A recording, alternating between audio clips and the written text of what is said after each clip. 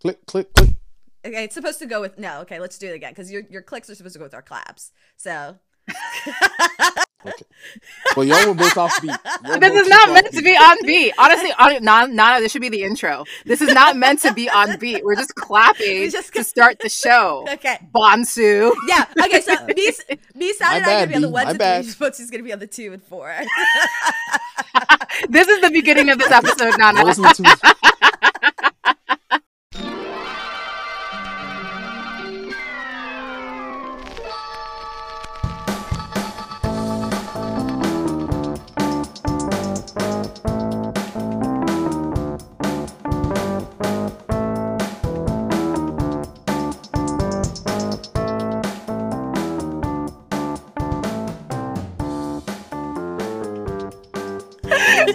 Just starts with Bonzo being like, "You guys are off beat." Madly off beat. Let's just start. Guys, there's a third voice on our show today. And Nahh, you want to do the introduction? You know what? I will let you introduce yourself, Bonsu. You go by many names, so I think it'll be easier if you just pick your own. Well, it depends who's listening. If it's law enforcement, this is Bob Johnson from Texas. Oh gosh. If it's regular people, no. So I'm Nahh's one of her older brothers. I'm Bonsu, but my friends call me. Well, actually, my legal first name is Osei Bonsu, but I just go by at home with my siblings and family. I go by my middle name, Bonsu. So that's fine. Or you can call me, like I said, if law enforcement, Bob Johnson. Texas. Okay, so that's a long-winded way of saying your name is Bonsu. And tell us a little bit about yourself.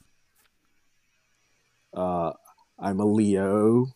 I like quiet walks. What do you want to know about me? Okay, fine. We just have all right. You know what? we have a guest.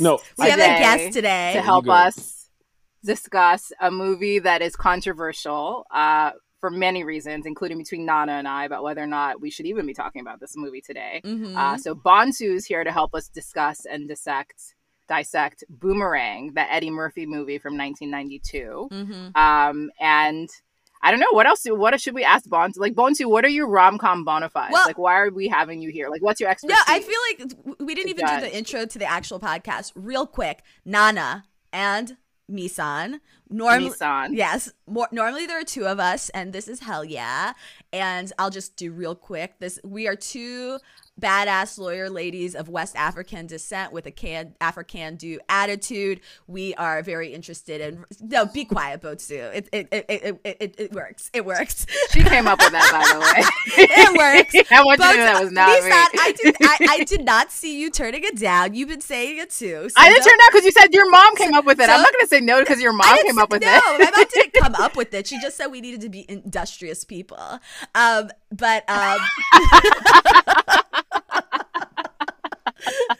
Anyway, sorry, I've cut Nahh off as usual. Anyway, real quick, this romance we focus on, or this podcast we focus on romance content. Nissan and I are friends from college, and we both love romance, and we just decided that it oftentimes isn't taken seriously, but there's a lot to appreciate and learn from, whether it's romantic comedies, romantic dramas, books, TV shows, whatever.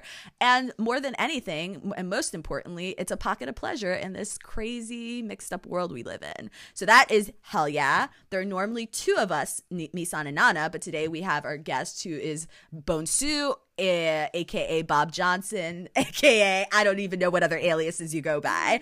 And so, Bonsu, now as a guest, I guess our first question to you is like, what is your relationship with romance and romance content? I know, and you don't have to get into your real life details because it'll just make people sad, but talk about in terms of when you're listening. Wow, coming in hot. All I want to know is like, what are your bona fides? Like, how do you get to, why are you here to help assess whether or not something's a rom-com? What's your expertise? So polite host, I'll address you. The impolite host over the left, I'm just going to ignore her. Good luck getting a Christmas present from me this year.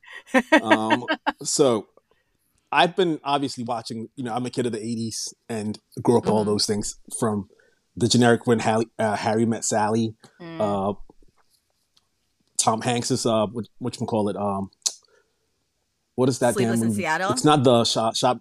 Yeah, Sleepless in Seattle. It's not the little shop next door. Oh, You've Got Mail. You've Got Mail. There you go. You've Got Mail. Those kinds of things, like 90s, 80s, 90s, the early aughts. Like I watched all those films. Now, I will caveat that my knowledge obviously is not as strong as you guys, just because, the toxic era that I grew up in, like American Pie is not a rom-com. No. At least according to most people's is exactly. So my background is more so towards the comedy end of stuff. And that's why this particular movie appealed to me, because one of my childhood heroes was Eddie Murphy. And when I saw his attempt to kind of like revitalize the romantic comedy of that early era, for two reasons. One, didn't see a lot of black faces, and two, a lot of the rom-coms for that time period was, how do I put this delicately, a little bit on the corny side, if you will. Okay, can you hear me? Yeah, I can hear you. We're not going to get into just the argument making yet, so like, because are the arguments you have for the movie. So let's just start off with, you watched a lot of rom-coms growing up. You love Eddie Murphy. You love Boomerang.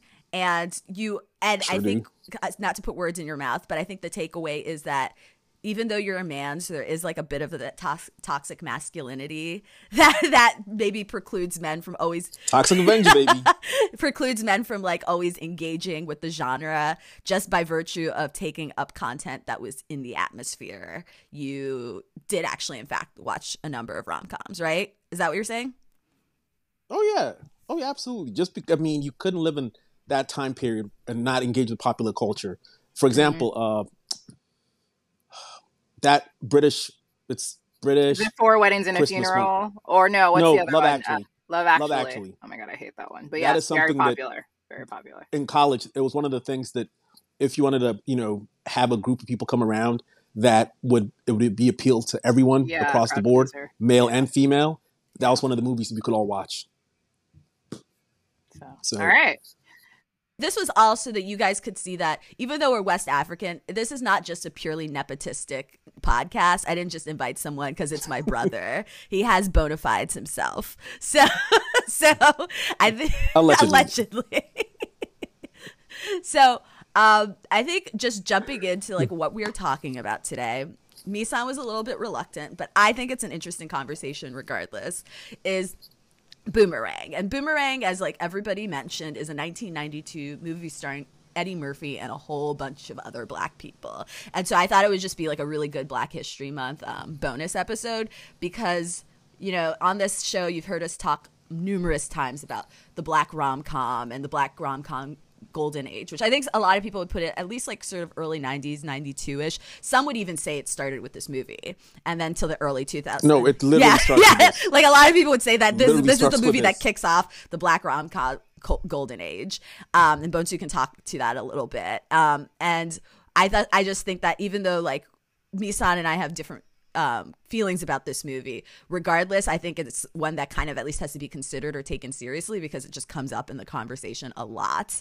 And Bonsu weirdly is passionate about this movie, so I said, what the heck, let's just invite him on and do the thing he likes to do most, and is talk at us. So like let's just jump in. All right, let's get into it. Not at. And so the reason why I wanted to talk about this is because I have like brought up like doing romance stuff to multiple black men, and they're always like, so y'all doing Boomerang, right? And I was like, what?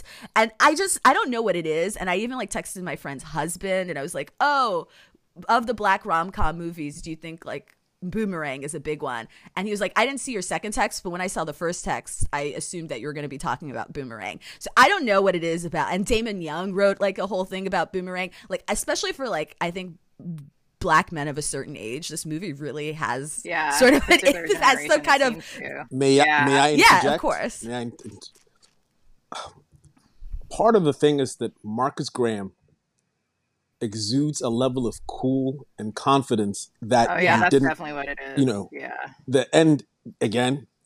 So let me caveat it to the podcast world out there. I acknowledge this film's full of certain traits that in our current milieu would not be acceptable. I get all those things. Even some of a lot of Marcus's behavior, not acceptable. But in the era we grew up in, he was successful.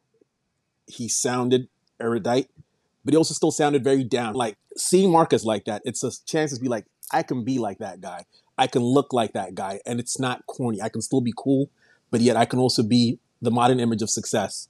And I think we're going to get into that whole thing about quote unquote realism versus, being too far fetched as far as what the critics thought of this film.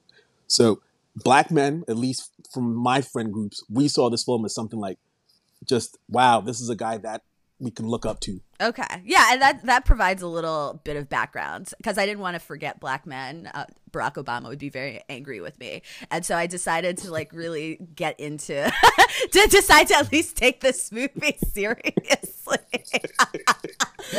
See, it's wild when we can't have two for my family on this podcast. We're doing a lot right now. I just want that to be caveated that a lot's going on. I am being Okay, go ahead. Okay, I'm waiting for my turn to jump in. So we're going to explore, is this a rom-com? Is it a seminal Black movie? If so, like, why do we think that is? And then should it be in the Black rom-com canon? And so, Misa, take it away.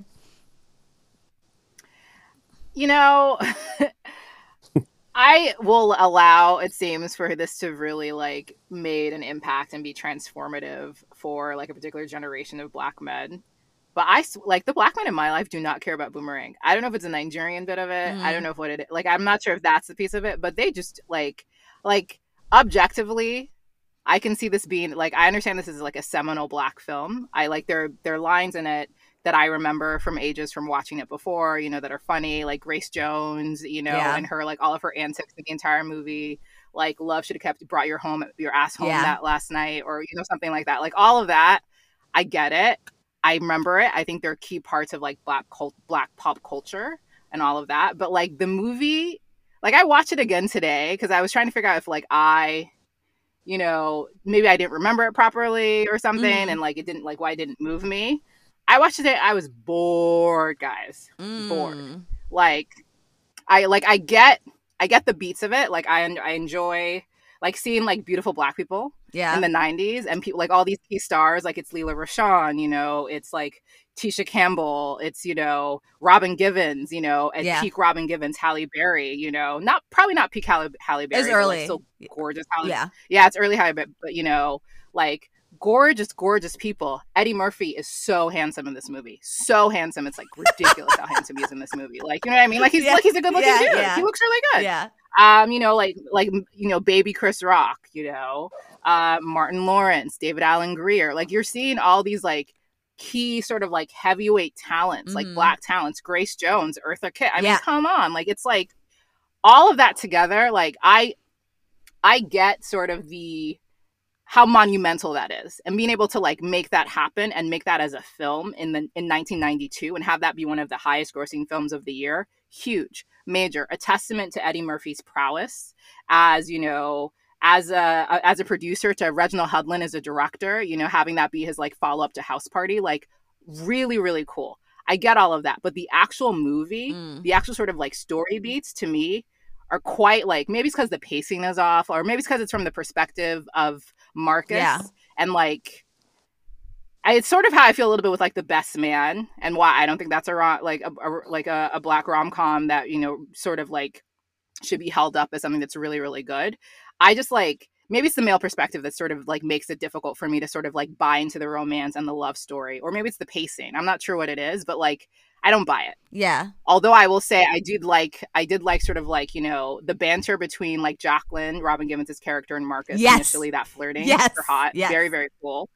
And then like, Angela, Halle Berry's character, and Marcus, sort of their banter and that sort of like their friend chemistry. Also, like all of that is cool. It just does not work for me. Oh. So that's why like I'll allow it to be like, I guess, it's like it's a rom-com, I suppose, because it's attempting that, but I don't think that it does it very well. But I can see it being a seminal Black film, and I get that. Okay, so I think Misan said like a lot, and it's a lot to consider.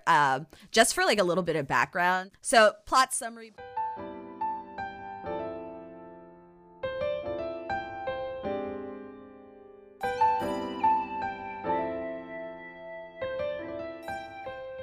Have Marcus Bonsu, I'm forgetting his last name. Say it real quick. Graham. Yeah. Marcus Graham. Yeah, Graham. Yeah. He is like a hotshot marketing executive at a company that is like a Black cosmetics company, I think is more or less what it is. And it's like It's like the Johnson. Yeah, it's Company. basically the Johnson Company. Yeah. And it looks like the office is like at Brookfield, right? Like it's like somewhere like in the financial district, really she fancy, beautiful black people everywhere. He's the cream of the crop. He has two best friends played by Martin Lawrence and David Allen Greer, and he is a dog. He is just Tyler and Gerard. What? Tyler and Gerard. Those are Okay, the names. David Allen Greer's Those are the character names. Yeah, the character names. Yeah. And Gerard's name is Jackson because his parents were Mr. and Mrs. Jackson. I gotta get through the plot, okay? I do this not all the time, but yes, I do this you. all the time. No, she just gets frustrated because she can't get through the plot because we're always interrupting. I thought it was just you were bowled over by part of the fun, though. Keep doing Mr. it. Mrs. Jackson's No, name. this is okay, but it's real quick. He's really he's just like a very debonair, sort of like in the cut of like almost like black 90s Cary Grant kind of figure. And he's like at the top of the world, right? He's doing well in his career. He has these friends and like they're always kind of marveling about like how does he get all these women? And he does like it's almost like not quite Kevin Samuels-y, but it is a little like pickup artisty in the way like it's like I understand women, you know, like he has this like whole philosophy about how to get women. But the problem is that when he does, he always finds something wrong with them. So we see him go on a date with Leela Rashan, who's like gorgeous, but like, and it's a running gag through the whole movie, like her feet are nasty, so he doesn't want to be with her, right? But at some not her feet, it was her toes. Well, it was her toes. She has like bunions and stuff. Does he say her toes specifically? Okay, fine. Yes. Lord. All right, her toes. Oh my God. And so then there's like a merger with his company, or they're being acquired by a larger company called Lady. What's the Eartha Kitt's company? Lady Eloise, right? Lady Eloise. And you know, so we meet like Lady Eloise is this kind of zany, like, and the thing I love about yeah, okay, thank you. The thing I like about this is like we're taking like classic, like kind of key black icons, and they're like almost parodies of themselves, right? So Eartha Kitt is like this like oversexed like older woman, and Marcus believes that like if he kind of gives her what he wants sexually, he's gonna be like the chief marketing executive for this new company, right? No, that's wrong, because he meets this beautiful, sexy woman played by Robin Givens, Jacqueline. And even though, like, I think you're not supposed to like her, I don't know. She is so fine in this movie. The way she dresses, everything. I mean, she is everything. She is everything in this movie. Yeah, and so he sees her. He is like immediately smitten. And there's like this little sort of back and forth flirtation, but she's not biting, and she's very kind of emotionally distant and kind of keeps him at like arm's length. And he like basically is like trying to pursue her, and she's like, I work with you, it's not gonna happen. And at some point he like discovers that she's actually going to be the chief marketing executive, and so there's like now this woman that he was trying to pursue sexually and thought he could kind of like do his Marcus thing and like win and charm. Now she's going to be his boss, and has like no interest in him. They end up having like some kind of a courtship, but it basically consists of them having sex, and then when and how Jacqueline wants, and Marcus like realize like kind of becoming quote unquote the woman in the relationship. So this does have a little bit of like retrograde gender dynamics a little bit, but he is like falling for her, and he's falling for her hard, and her emotional withholding and the mixed messaging is like just messing with his head. Meanwhile, there's Angela, played by Holly Berry, and she's like the art director of the company, and they've had like a kind of a friendship, and they're friendly. And for some strange reason, Angela is just very concerned. She doesn't want to see Marcus get hurt by Jacqueline. Also, there's a point where hold on, please. Just you forgot a little piece. Step in, brother. When he right on, sister. When he first meets Jacqueline and Angela, yeah, he is like, Angela's just polite and being there. He's like, all right, I'm just gonna pass you off, and he sets her up with Gerard, which is gonna be important down the kind of, except for That's they don't. A good point. Yes, he sets her up with Gerard. It is important, but like they don't do much with that relationship. But yes, they do. Okay, they do with the ramifications. But go on. Okay, so he's like, oh, like yeah, you should meet my friend Gerard. So Gerard and Angela are kind of becoming friends, but they never quite are dating. They're just like friendly, and there's like no real chemistry between them. Meanwhile, he's like chasing. Well, they try to date. They went on a few dates. They went on a few couple dates, times, and but each time it was like, it was like platonic. Yeah, it was platonic. Because I mean, like, there's that part of hey, so this is the awkward part at the end of the night, and they try to kiss, and he kisses her on the nose, and then she has to actually kiss him. Yeah, so it just wasn't working. Meanwhile, first Marcus is like chasing Jacqueline around like Pepe Le Pew, but then at some point he's like, she. Whoa! Not like Pepe. Pepe's got some connotations. Okay, fine. He's not Pepe-esque. Yes. Okay, not Pepe. A school, but let's say lovesick schoolboy. Lovesick but not schoolboy. Pepe, all right, let me just get through this really quick. Wow, justice for Marcus Graham. Hey, look, that's my man, 100 Graham. We have like the #1 Marcus Graham stand in the house. I didn't even know. Okay, all right, but anyway, this is like escalating. And at some point, like, you know, like Marcus's work is suffering. He like makes a really bad commercial, and then like he like may or may not. Whoa! But let's back up. You skipped a ton. No, I'm trying to do this really fast. Okay, well, just tell it, Bon. Just go ahead. Right. Go ahead, Bonsu. So, Marcus and Jacqueline eventually hook up. Goes after a while. He starts to get feelings, and she's like, "Hey, look, bud, this ain't it. This ain't it, Chief." So she kind of pulls back a bit. Now, in the course of her pulling back, Gerard and Angela, they've kind of decided they're not going to date. Gerard's parents come over for Thanksgiving with Marcus and Angela and Gerard. Now, after that, in the course of that, after Gerard's parents hook up and then they leave Marcus's house, funny ass scene with John Witherspoon, and I can't remember the actress's name. I think it's...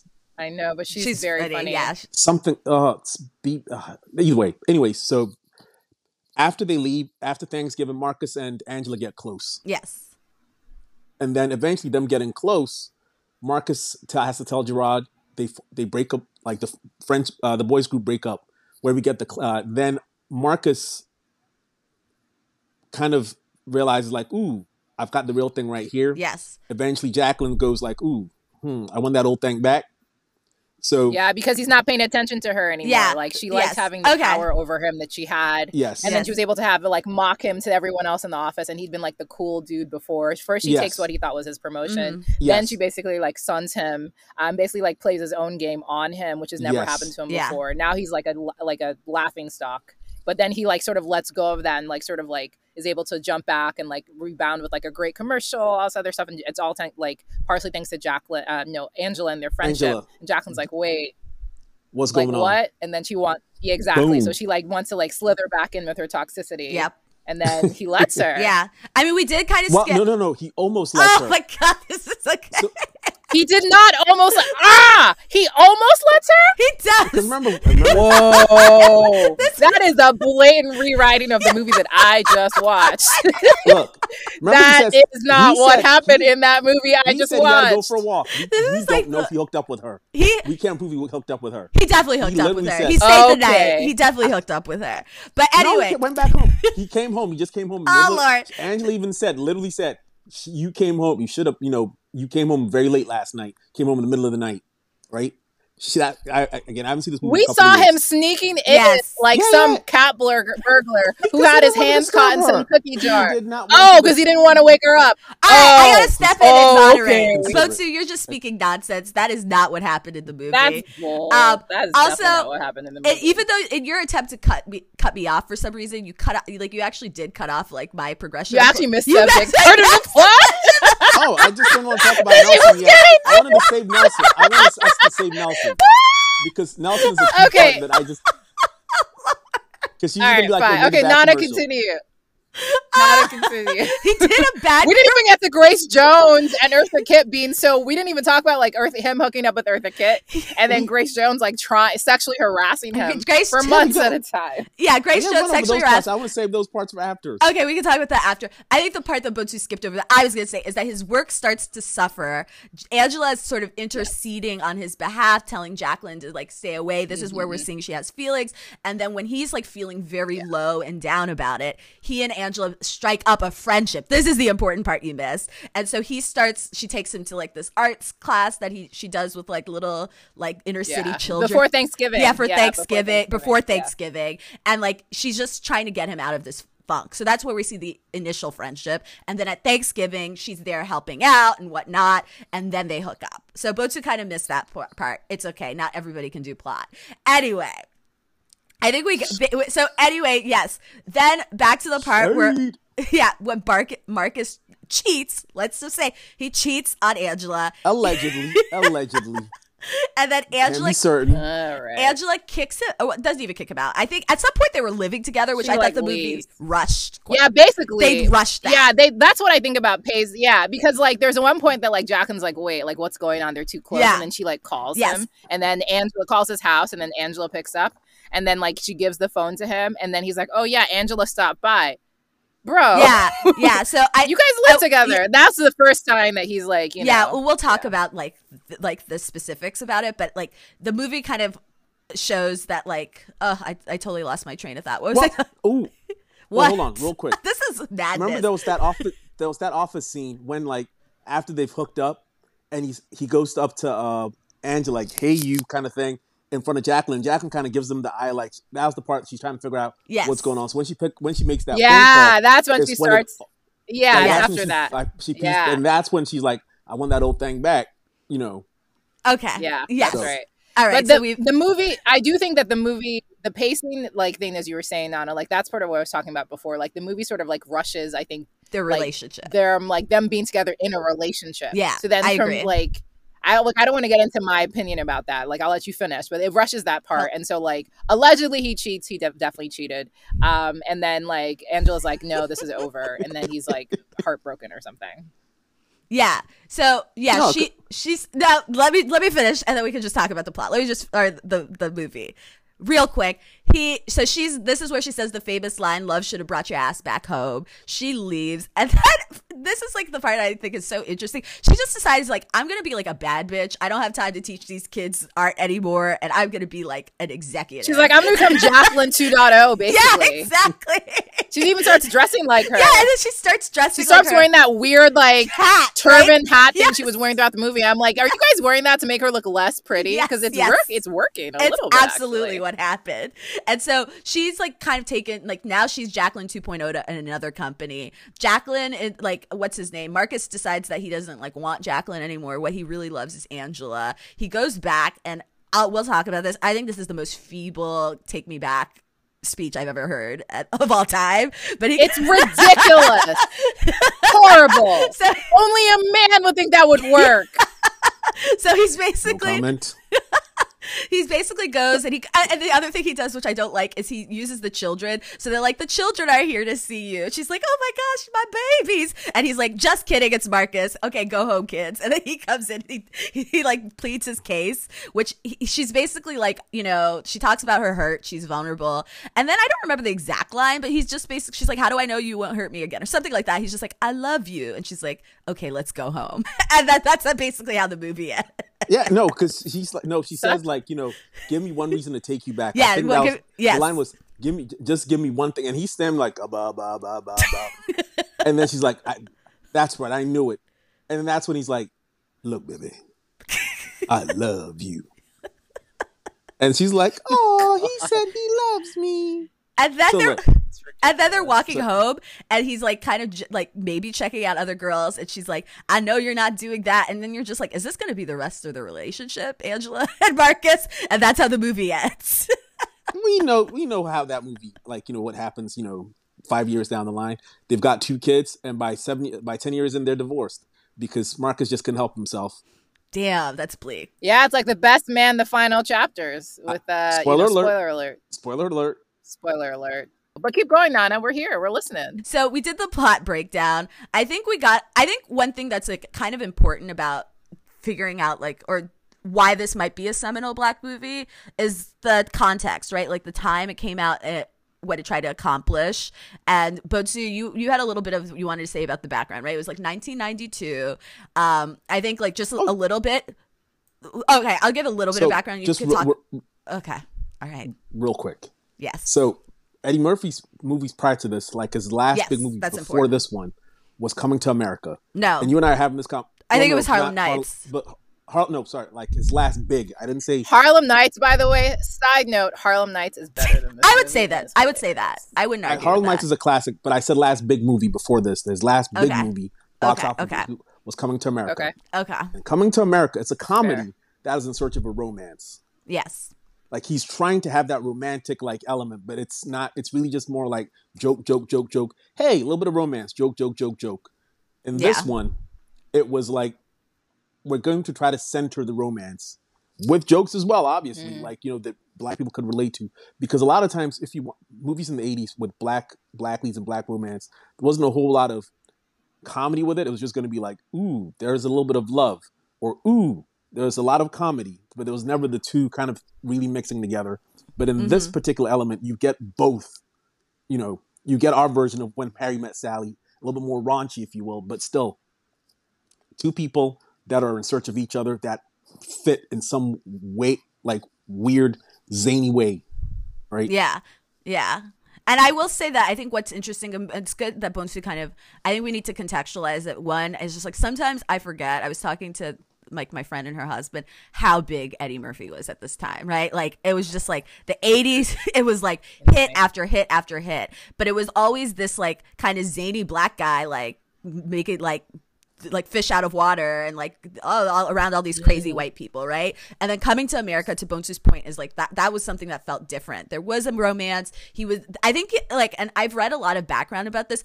Eddie Murphy, I think, was trying to get away from being like a straight comedy guy to like being more of a leading man, right? And so coming to America, I think, is where you first see that. But to Bonsu's point, it's not like there's not really as much of a romantic arc, and it's not as centered as much. And so one thing I find interesting about this movie is like Eddie Murphy basically created the idea and then had a couple writers, Barry Blaustein and David Sheffield from SNL, help him write like a script, right? But like he essentially created this as a vehicle for himself to be a leading man. And like the style of like a Tom Hanks or whatever else, right? This is more of a Cary Grant.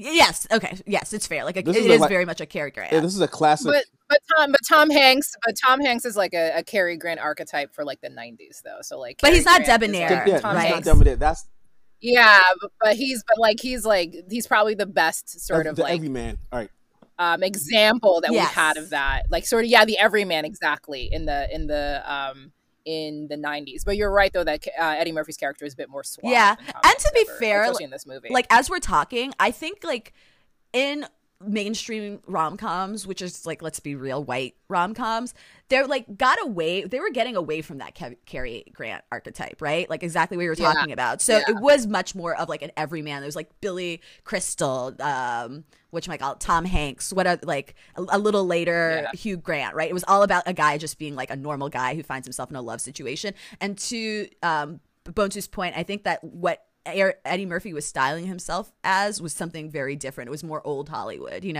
I think there was also the undercurrent of a little bit of the precursors to the metrosexual, because he's very well groomed. I won't call him a feat per se, but like for example, Jacqueline was the one that wants to watch basketball, but he has no interest in the sport. I do love that scene. That was funny. His house is it's very meticulous. He has the flowers, the array of everything, just it's centered around that I am a put together man. I am exactly. And that was one of the things that I have to give Reggie Hudlin credit for, the way that the film is shot, the colors and everything. It's very, very on point. And like the last scene, for example, the Empire State Building is lit up in the Pan-African colors. Like it has the black, red, and green. Yeah. That is, and so they do all these things, but specifically with Marcus though, and this is why I say that he's more of the Cary Grant. Because Cary Grant has that slapstick parts in him, but it still is like at the end of the day he tightens himself up. So like when he goes looking for the dog, like Kirby, that seems it's he still looks very neat. Oh yes, no, I actually agree with you, because that is like, because I watched a lot of Cary Grant movies. That is like his total charm is that he could be total goofball, total slapstick. He could be the butt of the joke, and then the next minute he's like smoking a cigarette and he's elegant and you want to be him, right? Exactly. And so I think Marcus is kind of embodying that. But to Misan's point, I think Tom Hanks was like almost like a shorthand for a romantic lead at a certain time. And like, I think Eddie Murphy, to what he wanted to achieve or like be in people's minds, I don't know his mind, but it seemed like he was trying to fashion himself into a leading man as opposed to a comedy dude, just a straight comedy dude, right? Yeah. And so... but what I think is interesting, and Bosu, you could talk about this, is critics did not buy Eddie Murphy as a leading man, like a romantic leading man. a romantic leading man. And honestly, and we've talked about this, like Eddie Murphy movies, he never has real love interests, like except for like prior to like Coming to America, and then I think like kind of Harlem Nights, but like, you know, like it was never really about his like him like being seen in that way, you know. And so this movie centered like I've never watched another, like I wouldn't say most other Eddie Murphy movies the way like Misan was like, oh, he is so handsome, right? Like the other movies aren't really about that. And so I see why this would have been his vehicle. But I think critics like critics didn't buy him as like a romantic leading man, and two, like we were talking about science fiction, Bonsu. I think when we were talking about this, like they were just like, this is not real Black people. This is not Black life. This is like not reflective of a real Black existence. I do want to talk about that. Yeah, like Eddie Murphy had to put out an op-ed in the LA Times, I want to say, or after like the critics savaged the film. And even if you go, I think if you go to, what is it? Is it Metacritic or what? One of those websites, or Rotten Tomatoes, whatever it is. It will have like a list of, like if you look at the critics, the critics reviews is like a C- at best, or like a 5, whatever it is. And then if you look at the audience reviews, it's an A. Now, granted, I suspect most of the audience happen to be people that look like us, and therefore we get the jokes, you know, because there's some jokes that are you've got to be like, I don't get it. Why is that funny? Like, for example, the whole thing with the parents at the dinner table, like you've got to coordinate, you know. Yeah, that's a classic. You know, so there are certain parts that they just like. I could see why the critics wouldn't get outside of the whole like, ew, Negroes that are wealthy and working at successful companies. That's not believable. That part, yeah, I can see the critics saying that part. But I think the other part was that they didn't get the story totally as far as the humor goes. That was the other thing that I don't think they related to very well. They didn't relate to the comedy, but they also... go, Nissan. I don't think the critics were wrong. Okay, well, like so talk about I it. See that. I don't. The ops are in the house. I don't think they were wrong. The ops. I don't think I think the pieces. I'll be that for this movie. I think that the pieces of like if they're talking about like Black, like this being like fantasy for like these are not real Black people and all that other stuff, like that's BS. Like that's like, you know. I sort of like bat away at those criticisms, but if they're talking about the story or not being able to sort of buy like some of the like what's supposed to be clearly funny or the humoristic elements of it, I actually see their point a little bit, because as much as I find Eddie Murphy to be handsome in this movie, you know, like clearly he's like a ladies' man, he's like a womanizer or whatever. Like this, the idea of this is be like, again, like I said before, but like I was saying before, like I don't think the story, like the romance piece of it, actually is sold. And if that is what they're reacting to for the criticisms, like I understand it, because it's a shame, because like the aesthetics are on point. There are all these like super talented people that are in this movie and they're a part of this experience. And it should be like all the elements are there for it to be sort of like this. Like I see why it was a box office success, but I understand why critics were like, But because I was watching it today and being like, I will say that like, and I wish I could pull this up. Like this it was explicitly about rich, successful Black people and Black people having like like there was one critic that was like a company that like a big successful company that's all Black people and there are no white people at the company. Like a lot of it was about this universe where white people didn't exist, but the Black people seemed to be very affluent and successful. And so, I mean, and this kind of tells you where we were as a culture in the 90s, that like critics felt very comfortable explicitly calling that out and saying that this is like a world of like aspiration and science fiction, but it's not like a real world. Because there are two very like pivotal scenes with white people in this movie. There's one when they go to that store and they're browsing for clothes. And so Tyler, Martin Lawrence's character, is like, hey, I want to get this jacket. And as usual, you know, the white man's following them around because brothers can't walk in the store without someone following them around, says, you know, that's $1,800. And that was one scene where you have the racist, you know, what would you call him, the manager, whatever he was. But the other scene was in the restaurant where they're offered food. And she says like asparagus, I think she calls it spears or something like that. Yeah, asparagus spears. Yeah, she said asparagus spears. And, you know, so Martin Lawrence's character throughout the whole thing, he's kind of like a proto Hotep, because he has some takes that are Hotep adjacent, if you will. But For our, should I explain what Hotep is, or the audience should know what No. Hotep? Got it. Moving on. They can look it up. Don't need to. Let me can Google that for it. you. So those are the two scenes we see white people. Outside of that, there are no other white characters in the film, at least not speaking characters, if you will. So the whole thing about like this being an exclusive black universe is very visceral, and it's very intentional. It's meant to center blackness. There is nothing white about this film. It kind of reminds me of, you know how like that every once in a while that like Toni Morrison interview resurfaces where there's like an interviewer and it's like, at some point, aren't you going to have to write about white people? And Toni Morrison's like, you don't know how profoundly racist that statement is. Like, you don't ask white people those questions. Like, why is there a world where there are no people of color or black people, right? And so I think like that was like a lot of the critical reaction to it was like not being able to stomach or understand. Like, if we're seeing a world that is all black people, we need to see it like, it needs to be like in the projects, it needs to be Cabrini Green, it needs to be suffering, it needs, you know, that's like no, but I'm serious, that's like the movies that people were comfortable seeing all black people without white people. But if it is people just kind of enjoying life and being wealthy and affluent and having culture, but they didn't need sort of a white gaze or lens on that, then I think that was pretty difficult for critics in 1992 to really accept or understand. Well, to be fair, I wouldn't even mean like, let's look at most of the critics these days. They may not use the same vocabulary, they may not use the same terminology, but look what they reward, look what they valorize. I think that like I told, and we're going to talk about this romance part because that's like a big kind of critique that I share with Misan, but I do think that there was this sort of, for lack of a better word, racist sort of discomfort with the movie because it explicitly did not center whiteness at all. Oh yeah. Yeah. I can see that, but yeah, continue. I maintain that it's not a good movie. Yeah, okay. Which is a shame because I think there are a lot of elements there to make it a good movie, and it just doesn't.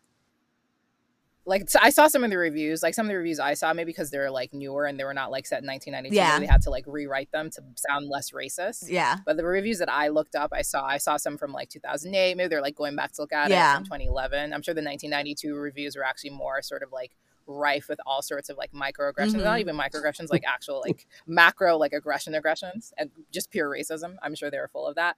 But like a lot of the points were about, you know, some of the comedy not landing well. Like some of the funniest parts were honestly the Thanksgiving scene is Grace Jones. It's like they don't come from Eddie. Like he's like not like, and I know he's not meant to be the funny person in the movie, but like it just was not.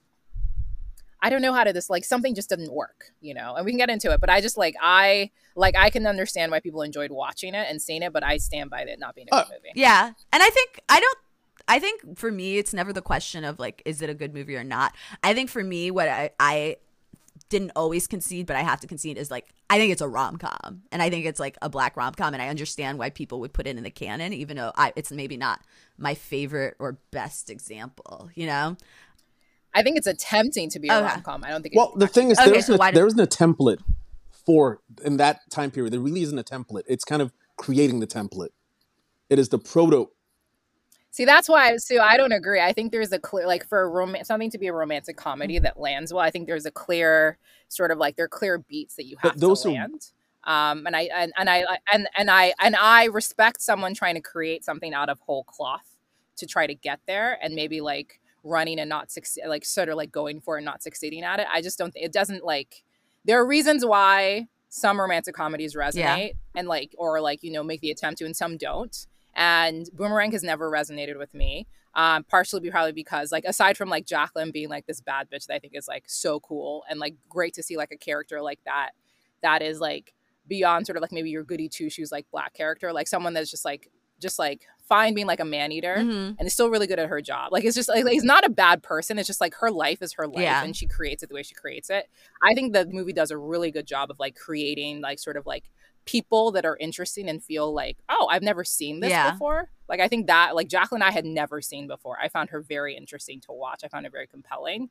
But like romantic comedy, no. Okay, so why don't you tell us like what the beats are and like where the movie missed?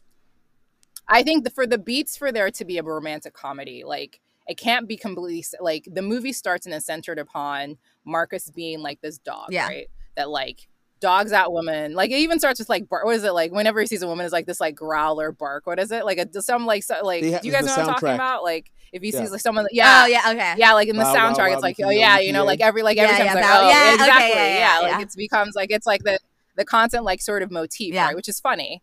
But it's about Marcus, and he's like this dog that's like dogging people out, dogging women out. We don't even see who like, you know, who his actual like real love interest is going to be until like closer towards like maybe an hour or so into the movie. The movie's almost 2 hours, right? The halfway point. So we've seen Marcus like go through all of these. Yeah, we've seen Marcus go through all of these sort of things where he's like, just like, you know, what is love? Like, I don't believe in love, blah, blah, blah, blah. And so like for me, if I'm watching a romantic comedy and if you're going to have the character that is like sort of the male lead spend the first half of the movie sort of being like an unrepentant womanizer, which is fine and entertaining. Like this is like the cool dude and is good at his job. And he's, you know, going through all of that. I have a hard time buying that person when you're going to at the end of the movie now telling me that this is sort of like the person's going to have this like happy for now, because it probably is going to be happy for now, or happily ever after sort of story with the woman that ends up being, you know, his like partner that he chooses, right? Halle Berry comes into the scene. She doesn't come in the same way that like Jacqueline comes in, right? Like Jacqueline comes in and he's like immediately he seizes upon her. He's like, oh my God, she's amazing. This is who I want, blah, blah, blah, blah. The love that he has with Halle Berry is like quieter and doesn't make it like, you know, like I would have liked for that to have a bit more sort of like heft being put towards it for me to buy it. Because like at the end of the day, it sort of feels like Jacqueline dogged him out. And then he like his work suffered. So he had to sort of pick himself up and like Angela helps pick him up. And so then he and Angela like are able to become better sort of connected. And then Jacqueline comes back and he goes running to her again. And then like, you know, suddenly he's like, oh, I really need Angela. But I love her. I'm like, do you love her? And also like the makeup scene at the end is like the most like, if you're going to like have a male character like screw up the way he did monumentally, give me a good grovel. Nahh, you and I talk about it. Like, you know, like if you're like, it's the beats, like, he screws up. We buy that he's really into the female lead. That's what, like, if she's the lead and his like main interest, we buy that they're really into each other. And something happens, and then he has to like grovel. That was like the weakest grovel I've ever seen. So I'm left at the end of the movie being like, wow, okay, so she just like capitulated so quickly for this guy that's a clear dick. And as they're walking, he's like checking out other women. Not that you can't check out other women if you're with someone, but like at least check them out together. Like, oh my God, like her butt is like, you know, insane. Do you see like, oh my God, I wish I had her boobs, but you know, something like, and like have that be a conversation. Like maybe it feels a little bit like dehumanizing, but like have it be more of that than like he's checking her out and she's like, I know you're not doing that. Like that's the big love.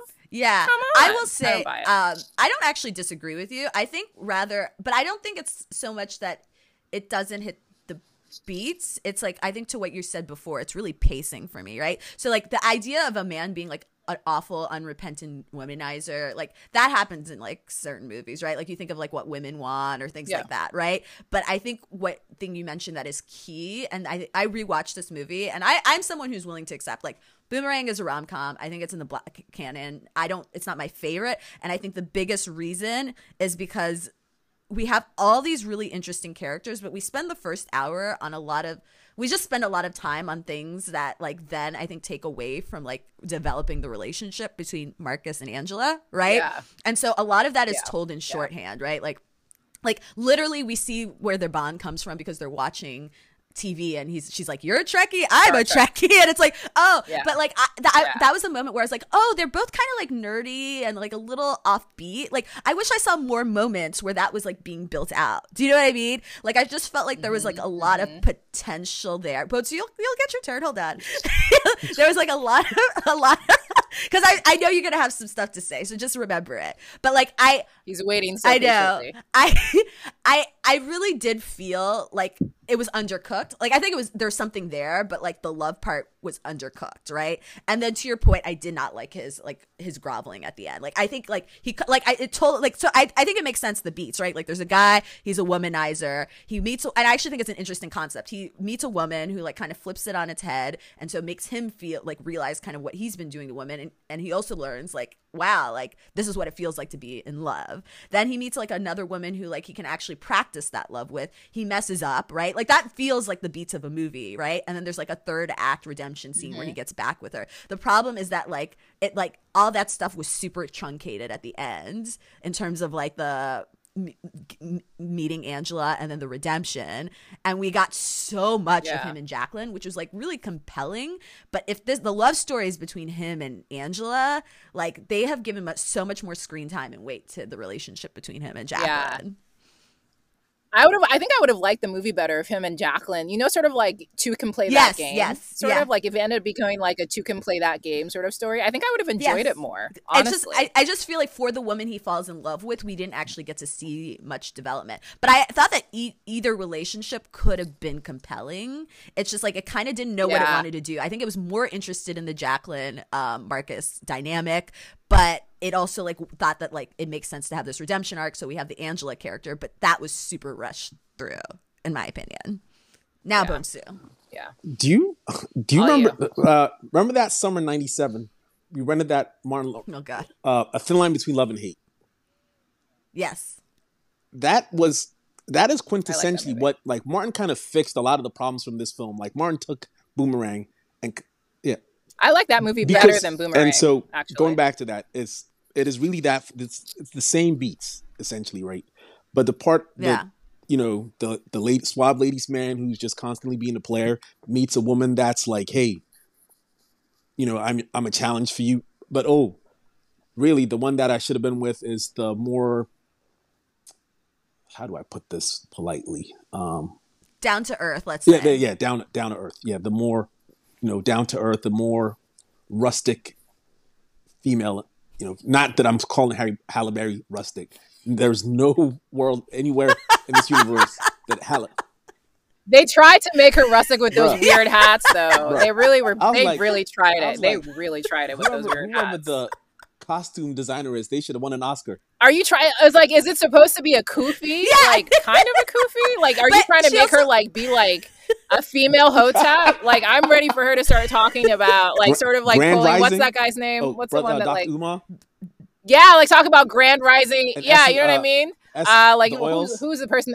Whose person's always like, this is gonna Africans only live stream. Whoever says Dr. that, Umar? I'm blanking on his name right now. That guy, I felt that she was exactly. I thought she was like a Dr. Umar, like a sort of a predecessor of Dr. Umar with those weird hats. I'm like, why is this beautiful woman wearing them constantly? Is she trying to hide her beauty? And then finally at the end, they like let her, shine. Sorry, no. Like that's one of the things that my criticism of this film is that. Jesus help me for this. I have never thought that Halle Berry's a great actress. She does well in. I would agree. She does well because those last scenes, it was so painful. Give me one reason I should. Is it Halle Berry's fault, or is it Halle's fault, or is it the fact that their chemistry sort of like falls apart? I don't know. The chemistry between Eddie tell. and Robin Givens is just phenomenal. There is just like that's the strength. They should have had it. They should have had it. That should have been like. And this is what I will say. Like at least like. Maybe the love, like, because a love triangle is supposed to be like compelling, where you can tell like, either side, like, and I think either one could win out, and I think they do a pretty good job of trying to make that happen. But like, it should have like this movie is so much better if Jacqueline is who Eddie Murphy ends up with. Because like, they're both toxic. They're both toxic assholes. They're both toxic, and exactly. But I also, to Boatsu's point, and we don't have to get into this, Halle Berry is beautiful and she's done movies that are very good. Oh my God, she's stunning. But she's not in her peak. Like she's not in her peak beauty. Yeah, here. But they purposely. She's not necessarily like my favorite on-screen person, like in terms of acting, like performances, right? Robin Givens, like the charisma and what she brings to that character, it's crazy, right? And Eddie Murphy also has so much charisma, and so like to see these two people, and it's the chemistry, but they're like, and Botu, we've talked about this on previous episodes. I think what like creates chemistry is like, sort of like people kind of want to independently sleep with each person, but then you also buy what it is about the other person that makes the other person kind of tick, right? 100%. And so like either and that I think they 100% epitomize that, right? And I think that's what the challenge of the movie is. It's almost like if I were like watching this or editing it, I'd be like, we need to redo this and make this a Jacqueline, because that's like a Jacqueline Marcus story, because that's like where all the energy is. Do you know what I mean? Yeah, like it's just all like, yeah. And to go back to my point about the chemistry thing, Martin Lawrence, David Alan Grier, and Eddie Murphy have more of a chemistry than Eddie Murphy and Angela. Like it's yes, very, they do. It's very like there is a totally. There is a platonic, undoubtedly love between those three brothers right there, that you could tell they genuinely cared for each other. Even that it's a rush scene when they make up. Yeah. I get it that it's only, we only spend like what, it's about 2 minutes of screen time of it's less than, actually it's about like a minute and change of him. It's him it's coming up, then going to the rooftop and having like, hey, look, I'm sorry, I love you, man. You're like my brother and all those things. But it's really, really like evocative that, yes, I can see me doing that with one of my boys, because you buy it. I've messed up, some of my boys have messed up, but yet we all come back for each other. But yet when he goes, groveling, as some people would say, or when I would say, win back his lady, go me. She's just not go you. I'm sorry. You both of you are just gonna let that slide? Go me, and then you just keep talking. Well, did he say go me? I didn't know the listeners could hear whatever. I was meant to. I had to call that out. I apologize. Continue though. Win back his lady, as you were saying. Marcus, justice. I will get you justice, Marcus. I will get you justice. No, but to go back to to grovel, right? That scene, it should be. The script doesn't help them. I concede that completely. Like, just because the way the writing that part doesn't help. Fair. But good actors can overcome mediocre subpar scripts. Yeah. Eddie is still very, very charming in that part. Halle Berry goes from, I am angry, now I am concerned. Less angry. Yeah, like it's like she's doing it by the numbers. And in other scenes, she's really acting. She puts a lot of effort into what she's doing. But in that last scene,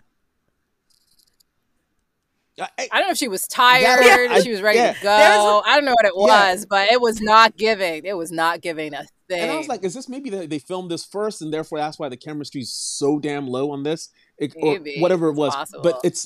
But so part of that, like that last scene, I've always had problems with it. Like the last two scenes. I mean, the last scene, the very last scene, I don't really have a problem with, but the lead up to like her being the boss lady thing, it doesn't really hit for me. And then him coming in to be like, I love you type of thing. Her response doesn't really hit for me. I love you. I think what I kind of guess is that I think she was supposed to be like, I'm like dead-eyed now because I like am closing myself off and I'm like a cold person. And so she's trying to play like a woman who isn't cold, trying to pretend to be cold. And I think maybe it just reads us a little flat. You know what I mean? 100%. Yeah, that's possible. Yeah. So like, I think it was just, but I think, I basically, I don't disagree with you, Bisa. Like but I think for me, I just feel like the movie had a lot of the elements there, but it was like a matter of like fleshing it out and pacing that I agree. Like the romance is not what sells it. Yeah. But I think it's because but the lines like seminal black movie, like why, like the lines like Grace Jones exposing her vagina to pussy Eddie Murphy at like the dinner table. Going on and on about that. Like what is it? Love should have brought your ass home last night. John Witherspoon. Coordinate. I can't remember the actor's name. Coordinate. Yeah, bang, and bang. then the mushroom, and then like having sex in the bathroom. Yeah, like all that sort of stuff. Hilarious. Comedy, love it. Hold on, great. You forgot one but other the rest of classic it, line. First, the fat boys break up, and now this. Oh, I love that line. I do remember that. I actually didn't make.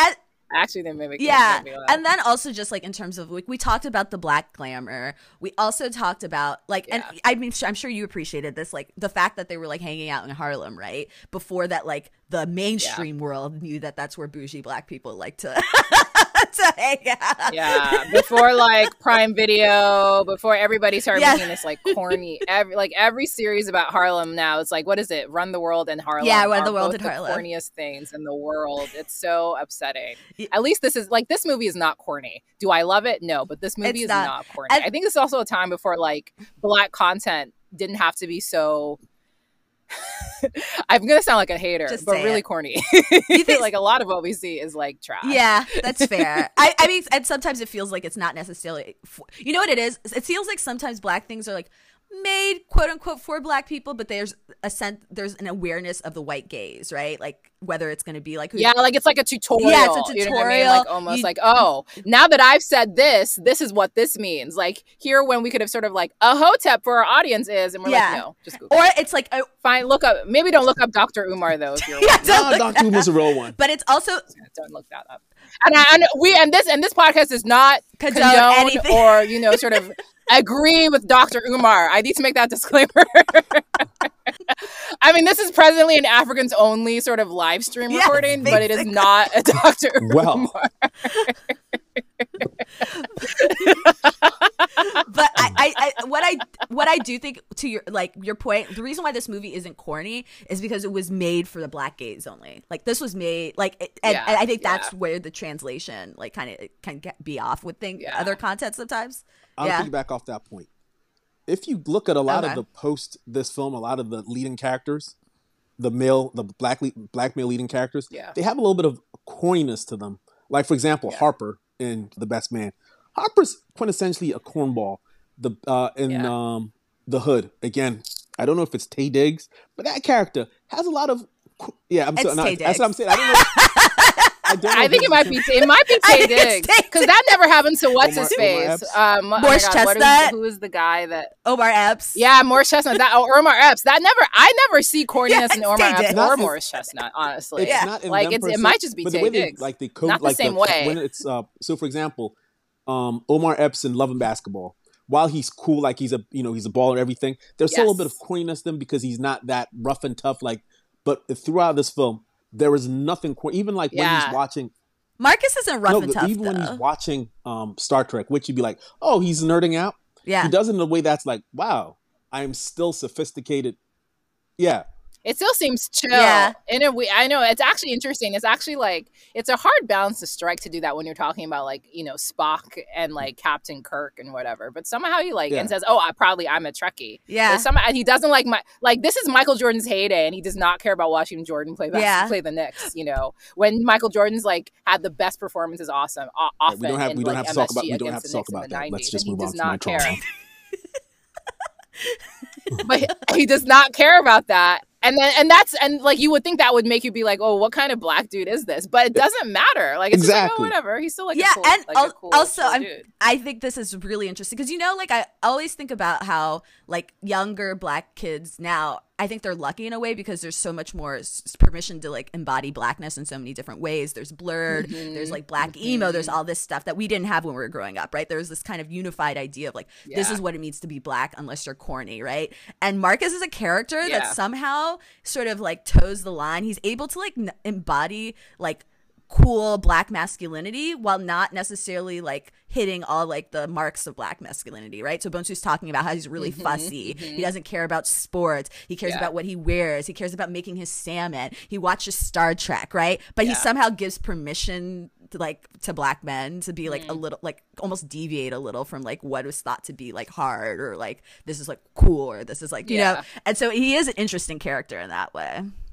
You know who he kind of reminds me of? He kind of reminds me of Marcus from oh my god, what's the anthology that got canceled on HBO Max? Love Life. On Love Life. He kind of reminds me of isn't Marcus on Love Life? He's less but he's less cool. He's less cool, but he's sort of like I can see sort of like now that I think about it, and now that we've sort of talked about it a bit more, and I've gotten like Bonsu's perspective, I can see like a lot of different elements of like this like Marcus Graham character all the way from 92 and like the very sort of black male characters we see in different pieces of content. I hadn't realized like how much of an impact he might have had on a certain generation and sort of people that are writing these different people. But like I see elements of him now and like especially because considering we hadn't seen someone like that before, right?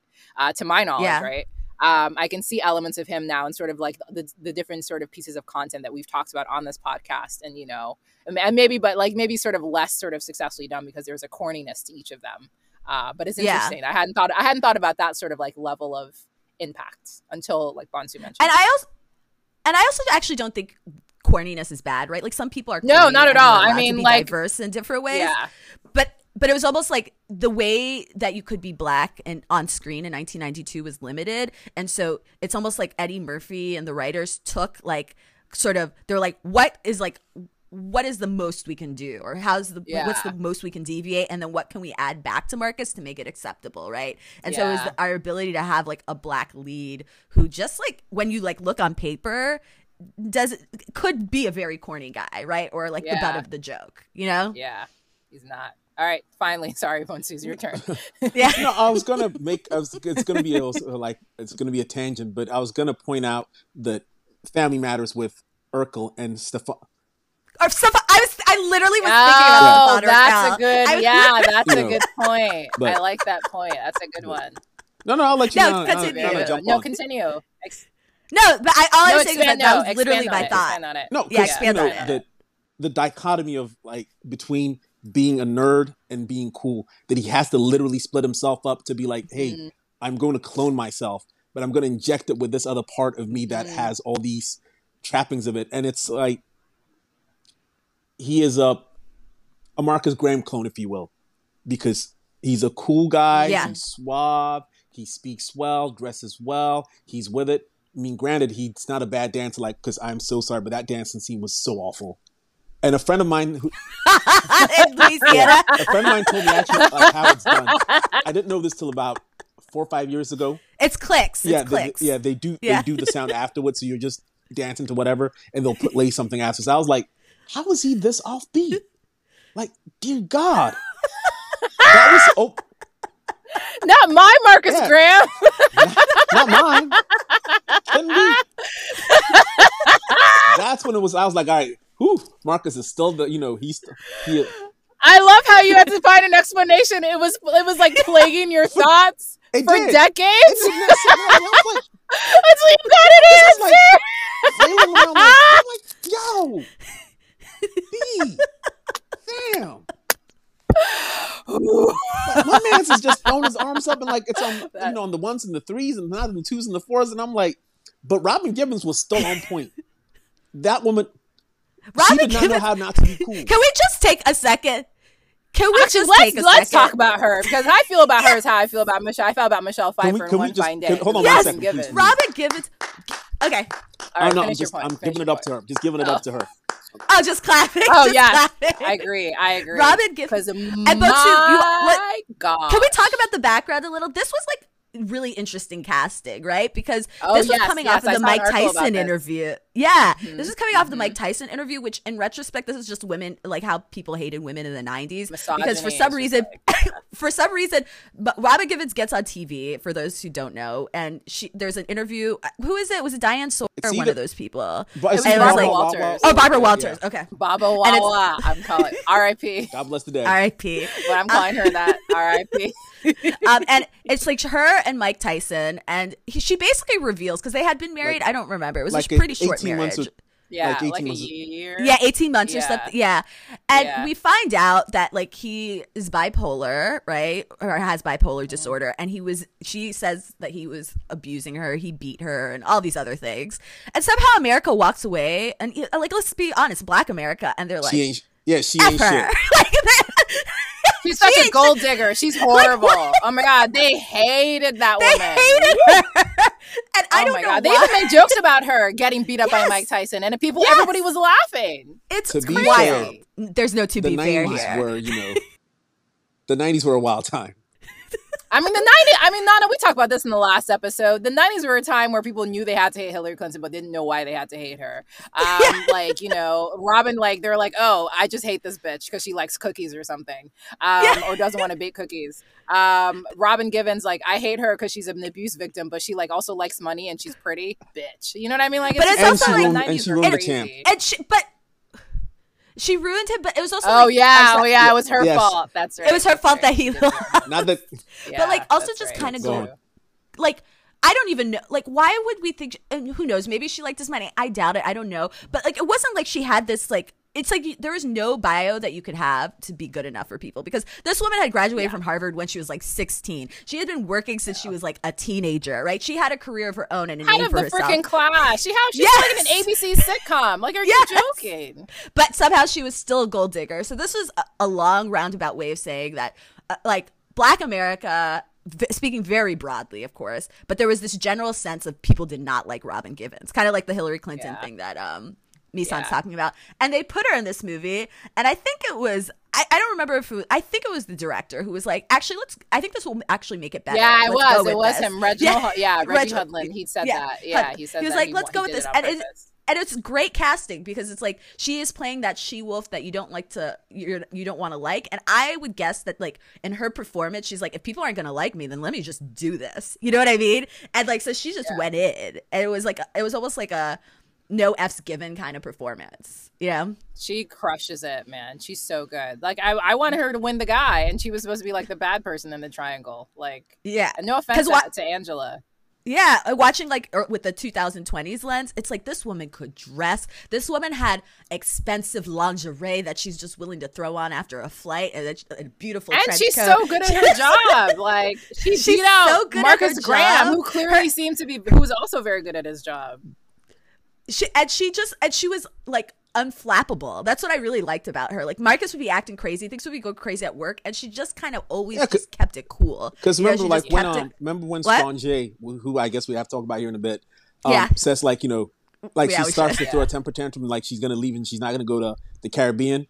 She's like, Strange, I will take back the $2 million we paid you. Oh, sorry, the 1.2. It was the 1 million, 1 million two. The 1 million two. She says literally says 1 million two back, and I will sue you for everything else you have. And she says it very cool, and there's no like, she's not like, I'm angry, I'm doing it. Like, she's like, no, and she's smiling the whole time. It's like, that settles it. Yeah. All right. And Strange is like, okay, I guess I'll be in the Caribbean. And Strange is like, well, you that bitch. She's like, andiamo. Yeah, she did. Oh my God, Grace Jones is having way too much fun in this role. She's having too much fun. Her entrance, time. Yes. Yeah. Much. Oh my God, Grace freaking Jones. After birth. Did you say bath or birth? Yeah, I know. BRTH. My English is not so good. And then she gets mad because she said he's making fun of her accent. It's like, but bro, we can't understand what you're saying. Did you say you trying to call a perfume after birth? And then obviously Eartha Kitt. Shoot, man. Lady Eloise. Like, I know she's not in it for that much, but it is it is the quintessential Eartha Kitt. Sultry, seductive. But the thing is, they flip it on its head. So cool. It's like, look, she doesn't recognize that she's no longer that bad bitch. However, it's not made to. It's not making fun of her. It's making fun of the situation, and so like it's one of those things. So you can appreciate her. You know, we can be like, give her flower, and we can all appreciate her for who she is. But at the same time, it's like, wow, an old lady trying to take advantage, and then Marcus like, I had to do what? He has to hide it throughout the whole film. So it's like he's the butt of the joke, not her. Exactly, I think was well done. Yeah. And I think I liked how, and this is going to the idea of like it being kind of like an in joke with Black people. Like, I think people like Eartha Kitt and Grace Jones could be made to be kind of ridiculous, right? In the outside world and sometimes, but there was like such like a love for them there. And so it's almost like asking them to be playing like parodied version of themselves is like acknowledging, right? That like, this is like what the world sees you as, but we understand like this is a thing that you've like meticulously and consciously brought. And that's like what makes you iconic, And so I do appreciate, like, I think there are a lot of really interesting like casting choices that is probably part of what makes this movie legendary.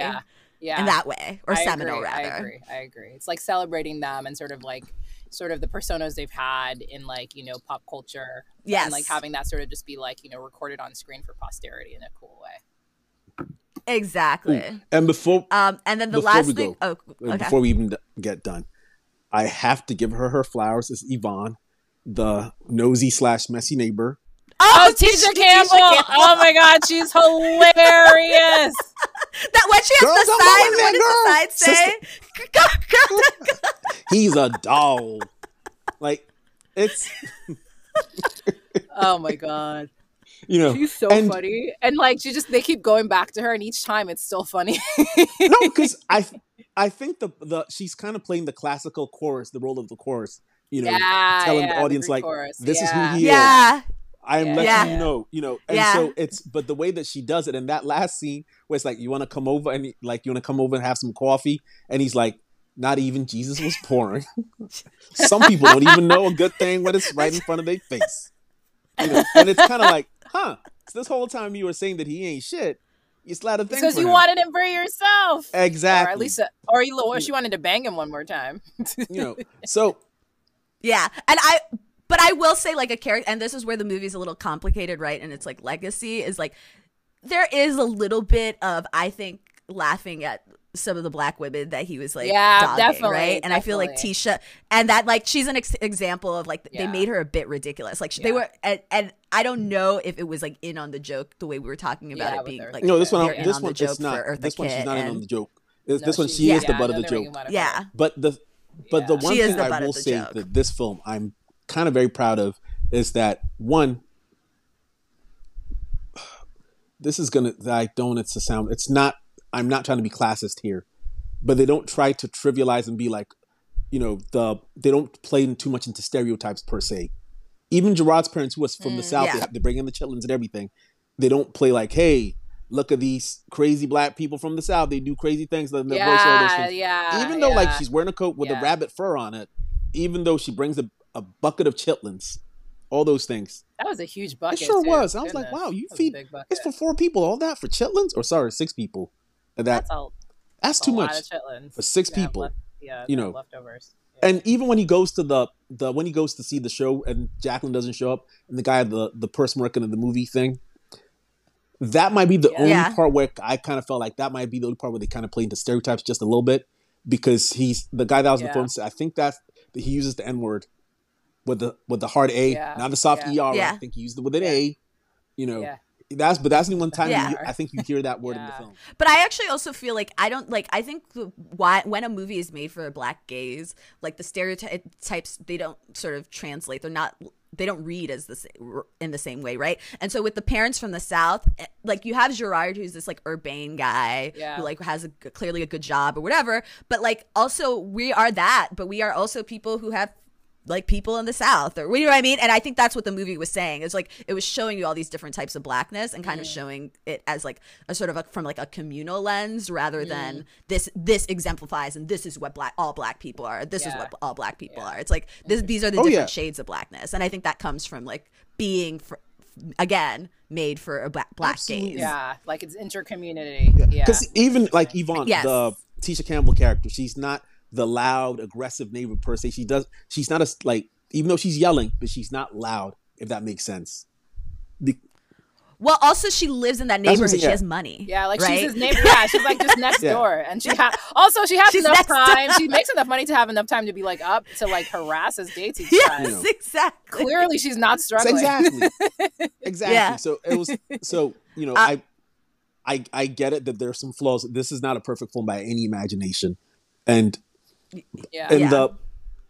and there's homophobia, there's transphobia, there's some misogyny, and all the stuff that happens. But stuff you would expect from 1992, to be honest. Yeah. So, but beyond that. But outside of that, though, I do appreciate it for what it is, and I think Eddie even like they were even wearing like the black colleges, the T-shirt, because I think Howard.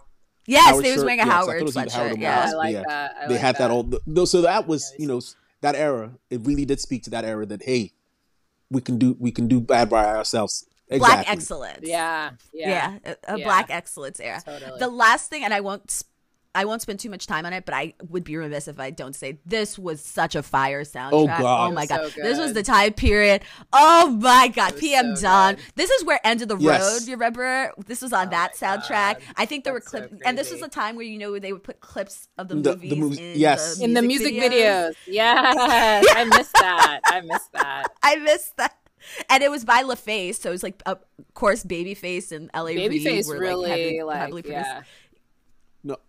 Yeah, it's such a and good so soundtrack. I think it kind of It's such a good so if you think about this as like sort of like, I don't know, I can't really think of the word, but like if we're like thinking of it as like a Black cultural centerpiece, like you have it from like the celebrities and the icons, you have it from like just being a movie, and then you also have it as like a music from the music, right? And so I think it just kind of pervades the culture in so many different ways. Oh, absolutely. True, so like true. The Love Should Have Brought Oh my God. Love Should Have Brought You Home by what's her name? Tony Braxton. Yeah. Yes. That's the one that still hits. Oh my God, I have to listen to that now. It's worth it. It's worth just sitting down and listening to. It's like the finest R&B. And then we have like random Tribe Called Quest. Like it's such a good soundtrack. Yeah, I'm looking at it right now. It's so good. It even has these are all hits. Did they have like Pull Up to My Car, like the Grace Jones song? Yes, they had Grace Jones. Pull up to they have the Grace Jones. And as she said in the car, I was like, that is such a great callback. And that kind of goes, to say what we're talking about. My God. They were honoring those people because they're like, hey, look, Grace, we know you a bad motherfucker. Right there. This is for you. Part of my French, I didn't mean to cuss. Oh my God, Grace. That's okay. You can bleep this. I hope. Oh no, we curse on this. It's fine. No, we won't. Let's just be explicit. Right. It's fine. If mommy's listening, mommy, I don't normally curse. Then Mama made me curse. Mommy doesn't listen to this. Don't worry. Wow. My parents still listen from time to time, and so they will buy that disclaimer. Mom, Dad, he doesn't normally curse. It's Nahh's fault. Yes. Wait, why is it my fault? Mine's fault. It's Nahh and mine's fault that he's cursing. I didn't even know what that word. I didn't even know what that MF word meant till like about an hour ago. He's never heard it before until he got on this podcast. It's crazy. When I go to mass tomorrow, I'll be sure to confess that as part of my my sins. You should do that. Okay. All right. So we did it. I didn't know we could. Yeah, there's 3 talkers, but we somehow got through that. I cannot believe we pulled that off, man. This is going to be a long episode, though. Well, I apologize. I'm really shocked. No, that's okay. No, you shouldn't. It was gonna, like, I'm just telling you what, Bonsu, the fact, like, you coming here, I actually think we might have had to sort of self-edit ourselves in order to allow for you to talk, actually. Because without you here, it would have been this long or longer. So it's not I appreciate that. It's definitely us. Appreciate that. All right, Nahh, you want to do HEAs? Yeah, so Bonsu, just so you know, HEAs is like a time, like the part of the show where we talk about like romance content that is giving us life right now. And so actually, since you're our honored guest, I'll kick it to you. Do you have any romance content? You go first. Do you have anything? Yeah. I watch NCIS and Law and Order regularly. There's not a lot of romance on. Do you watch The Last of Us? That could be something. Do you watch that? Come on, son. No. I'm beyond basic. I'm an old basic, no less. Like Really? You have no. Are there any romances in NCIS? Ooh. Well, okay. SVU. So, there's like spoiler alert for everyone. Stabler and Benson, which I'm so against this. I've never shipped them. They should not be together. Stabler and Benson. I ship them. I do not. That makes no sense. I've always appreciated the. Are they getting together now? It's been kind of been hinted. Like there was an episode a couple of weeks ago where they almost kissed, which goes against everything I've always felt. Wow, really? Yeah, they almost kissed, bruh. And it was people got so pissed about it because they didn't kiss. Because if they did a swerve, I don't want to get too much into it. But Kathy died. I want to say 2 seasons ago.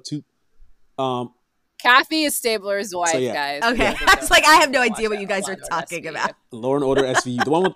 Kathy was Kathy was a huge obstacle, and people were like, "No, Stabler and Benson should be together. Like, he should just divorce his wife." So, but instead, they just, Kathy died. Yeah. So. Because Stabler's a devout Catholic, and he would never, despite his violent actions and his ways of despite his anger management issues, he's still very religious. Is this Mariska Hargitay and Christopher Maloney? Yes. Are these the characters? Right. Okay. Yeah. I'm like, come on. You guys have to clue me in here. What can I say? It's pure. That's why I stopped watching SVU a little bit, because I was like, okay, I really feel like I've inhaled a lot of this propaganda and I'm tired of it. But wow, I can't believe Stabler and Benson are gonna maybe kiss on the show. That's crazy. I pray to Allah this does not happen, because word to God, I'm going to lead a one man protest in front of Dick Wolf Studios. Be like, how dare you, Dick? You let me down. Okay, So that's your anti That's your HEA. anti-HEA. Like, that's a romance Yes. that you refuse, that you are not. I do not pleased receive with. it. I do not We'll accept allow it. Return to sender. We'll allow it. We'll allow it. So Okay, Bisa, do you want to go? Sure. So my HEA is this book. I actually have two. I couldn't decide which ones to do. So the first is called Flirting with 50 by Jane Porter. Ooh, let me write that down. It's one of like, I like, it's like I Just started take reading notes. some sort of like later in life romances. Like, you remember the last one I had before was like the wedding date or whatever. Yeah. So it's about these two professors. They're in their like late 50s. The woman is this woman, Paige Newsome, who's a professor at a college in Southern California. She like has recently divorced, or has got divorced a while ago, and she has 3 daughters that sort of live all over the place. There's this new hotshot Australian biologist named Jack King, who is coming to be like a guest professor at their campus for like, you know, a semester. And there's going to be like a big trip that they take to sort of Costa Rica after. And, you know, the administration has like conscripted her to be, you know, his co-professor, his co-teacher. So they might have a history from way back when she was like, you know, a 20-year-old and he was like 25 or something in Paris. They might have hooked up. And so they meet each other again like 30 years later, and they still have sparks flying. And like, it's just such an interesting story to tell, because most of the romance novels we tend to read tend to have like, you know, women in their 20s that are like falling in love with people that are like a little bit older or whatever. And it's like, oh my God, how will they survive if they're 28 and not married with no children, blah, blah, blah. You know, like this is their last chance for love. And it was really interesting to read sort of a perspective of people that like have kids that they're grown, they've gone through divorces, they've like had different life experiences, they've been married before, and now they're like finding love again with each other. And like, you know, like, I don't know, it was really, their chemistry was really great. It was really interesting, really crackling. And you know, it was just really, really spicy in a way that I did not expect, but I really enjoyed it. So that is Flirting with 50 by Jane Porter. And then the second book, which is my runner-up, but I have to talk about, is this book called Chick Magnet by Emma Barry. And it is starring a woman that is an influencer. Like she has like a YouTube channel and a TikTok channel all about like raising chickens. Okay. And then she like moves to a small town after having like an embarrassing breakup with her ex, who was like this YouTuber that basically threw under the bus for his YouTube channel. And then there's a vet that she sort of like falls in love with in the town, and he's like sort of like has had sort of like a hate boner for her for a while, because he's like, she's like trying to convince people to like raise chickens when they don't have any experience. Like all these chickens die, so like they have sort of this like enemies to lovers thing going on. Is this based on some Hallmark movie or something like that? No, it's like, it's so interesting because it has the elements of like a Hallmark movie, but it's done like in a way that is like it's not fluffy or frothy. It actually deals with a lot of sort of like deeper issues like anxiety. Like it's actually gets a bit more serious than you would expect, but their chemistry is really, really interesting. It just came out like maybe like early January, but Chick Magnet by Emma Barry, like the cover is like this dude like shirtless and like he has a clear 6-pack, so like you're not sure what you're getting into when you read it, but it's so good. So those are my 2 HEAs, Flirting with 50 and Chick Magnet. Yeah, I'm looking at it. It looks like a grocery store sort of like romance novel. Yeah, but it's so much deeper and interesting than that. So you should check it out. Okay. Mine HEAs, and I also have 2 because we just want to make this a long episode today. Yeah, why not? Because we're here. Yeah, it's called it's Love in Other Words by Christina Laurent. Misan, have you read this before? Because it's a little older. It's like from a few years ago. Yes. Okay, so a few weeks ago, I said my HEA was Every Summer After, right? Yeah, Carly Fortune. Carly Fortune. This is like almost an identical plot. And it was written a few years. I should not say she definitely, but there are suspicious similarities. Okay. Because I was just reading this because I was like, I had gotten a recommendation, like if you liked Every Summer After, which I loved, you would like Love in Other Words. And so just to give you a sense of the plot, it features a woman named Marcy Sorensen, who is like she lives in San Francisco. She is like a pediatric resident, and she has a an older boyfriend who is like secure in life. He's an artist, and you know, he has a child, and kind of she has like this nice, stable, safe life. She doesn't feel like a lot of fire for her guy, and there might be like an eventually fiance, but like she's fine with that. She just is looking for a lot of stability in life. Her dad's dead. Her mom died of cancer when she was younger, and so she's just kind of alone, right? But we know that she had like a love of her life, and when she was like an adolescent, and a guy named Elliot Petropoulos, and she runs into him in the beginning of the novel at like a coffee shop, and it just kind of kickstarts like a lot of drama, right? And so they like there are two timelines. It's told in alternating timelines, which is what Every Summer After does, and like literally the past timeline, like Every Summer After. And just to give you a sense, like I think this book was either written in 2018 or 2019. 2018, I think. Yeah. And so 2018, I think. it preceded Every Summer After by a few years. But yeah, basically, like the backstory is when her mother died, like as like a kind of a guidance that her mom provided for her dad, he buys this summer home for her daughter to kind of get away from the big city, right? And so like they do a lot of like weekends and holidays and whatever at this like country home. And next door there's a family of like a lot of boys, and one of them is this nerdy guy named Elliot Petropoulos. They form a friendship, and then as the years progress they form more of a romantic relationship. Something happens, there's a fissure, and then by the time she meets him again in present time, it's been like 10 plus years since they've talked, and now she needs to like kind of figure out, now that he's getting back in her life, like is she going to choose him, is she going to leave her fiance, can she contend with the reasons behind their fissure? And I don't want to say too much because I don't want to just ruin it, but I was just kind of like, I know that every work of fiction is sort of like very specific, right? Like Every Summer After, it's its own work, but like the plots are astoundingly similar, and the alternating timeline and the mechanisms, like me thought it was kind of a lot for me. I was like, oh, this is and it's interesting because one is a New York Times bestseller and the other one I don't know, like yeah. Anyway, I won't say any more because this is a public podcast. Will attorneys be interesting. contacted after this to be like, hey, there's some plagiarism going on. Cease and desist. No, they'll tell us. They'll tell us cease and desist. They'll tell us to shut up. But we won't be silent because the similarities are the similarities. And if Christina Lauren doesn't care, we are acknowledging it. Yeah, and Christina Lauren, they're just two friends that like just write these books. Like they seem very low drama, but I did feel like, wow, this one is like huge. Like Every Summer After is a New York Times bestseller. It's gotten so much like attention, and there's gonna be a movie about it, or is a TV series. I felt some kind of way. Anyway, I would feel salty. Yeah, and then my second HEA is just basically, if people watch The Last of Us, the zombie thriller on HBO, they had this kind of capsule episode 3, which featured two guys, Bill and Frank, who like essentially find love in like the middle of a zombie apocalypse. Gonna do spoiler alert? And I don't want to say too. No, I'm not going to do any spoilers for this one because the show's like on. Did you watch this? We both do. I don't watch HBO unless it's for sports related. Yeah, no, I'm not going to do it. But all I would say is it was such a beautiful like meditation on the nature of love and companionship. And it's not necessarily like sort of ardent, crazy, romantic love, but just like a companion kind of love, right? And what it means to survive, and what it means to like live versus survive, right? And how love can figure into that and sort of motivate us to like strive for something beyond just mere survival. And I cried. It was beautiful. I like cried when I watched the episode.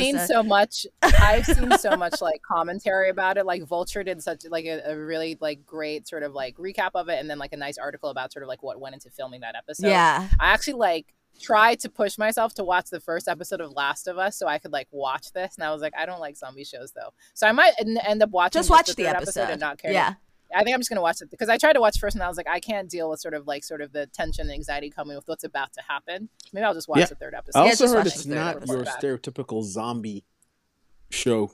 It's I will say it's yeah, go ahead, Nahh. It is like, if you don't like the zombie anxiety, it definitely has that, right? Like but it isn't like just kind of like, oh, zombies pop up. It's like a fungus. There's like a lot that goes into it. I am realizing as I watch the show, I'm like more interested to learn how the zombies and the fungus and like how the world came to be what it is than the most of the present plot. Do you know what I'm talking about? And so like all the things that they're trying to figure out as it happens, I'm like, but I kind of want to be like, how did that town get that way? How did this happen? You know, like, what happened? Like, what happened? Because this is based on the video game The Last of Us. Yeah. So is this still a stereotypical, you know, mainstream sci-fi or whatever you want to call it film with limited amount of us in it? I mean, there was a little mixed girl who dies. So standard. So yes, it is. Standard operating procedure. Yes, so the answer is yes. First in, first out. And there's a black lady who had dies. a daughter. There's a black lady who like, also what dies. more do you people want? His daughter was mixed. And she was, gosh, you want her to be the spoiler, co-lead? Actually, I guess that's a spoiler. Spoiler alert! You should put I'll put a spoiler alert in the episode notes. Spoiler for Last of Us. But you want her to be a co-lead too? No, always asking for too much. Let y'all have a president. Now you're all asking for the co-lead in the movie. It was just like, you just get like, it's just like, when will it end? Always asking for things. Get over it. It's our month. It's our month, guys. It's our month. It's true. It is our month. We got to take what we can get. We got 28 days. Only 16 left, maybe. All right, we got to end it here. We got to end it here because otherwise we're going to say something problematic. And I'm not trying to be canceled. Bob Johnson will not be canceled. I can't do it, man. We have not called you Bob this entire Yeah, we haven't. I'm sorry, it's over. It's too late for you. Your alias is gone. Well, anyway, thank you, Bob Johnson. Thank you guys for having me today. I really appreciate it. We really appreciate your perspective. This is fun. Right. Thank you. Best of luck. All right. Thanks, Rob Squad. Right. Bye. All right, let me stop.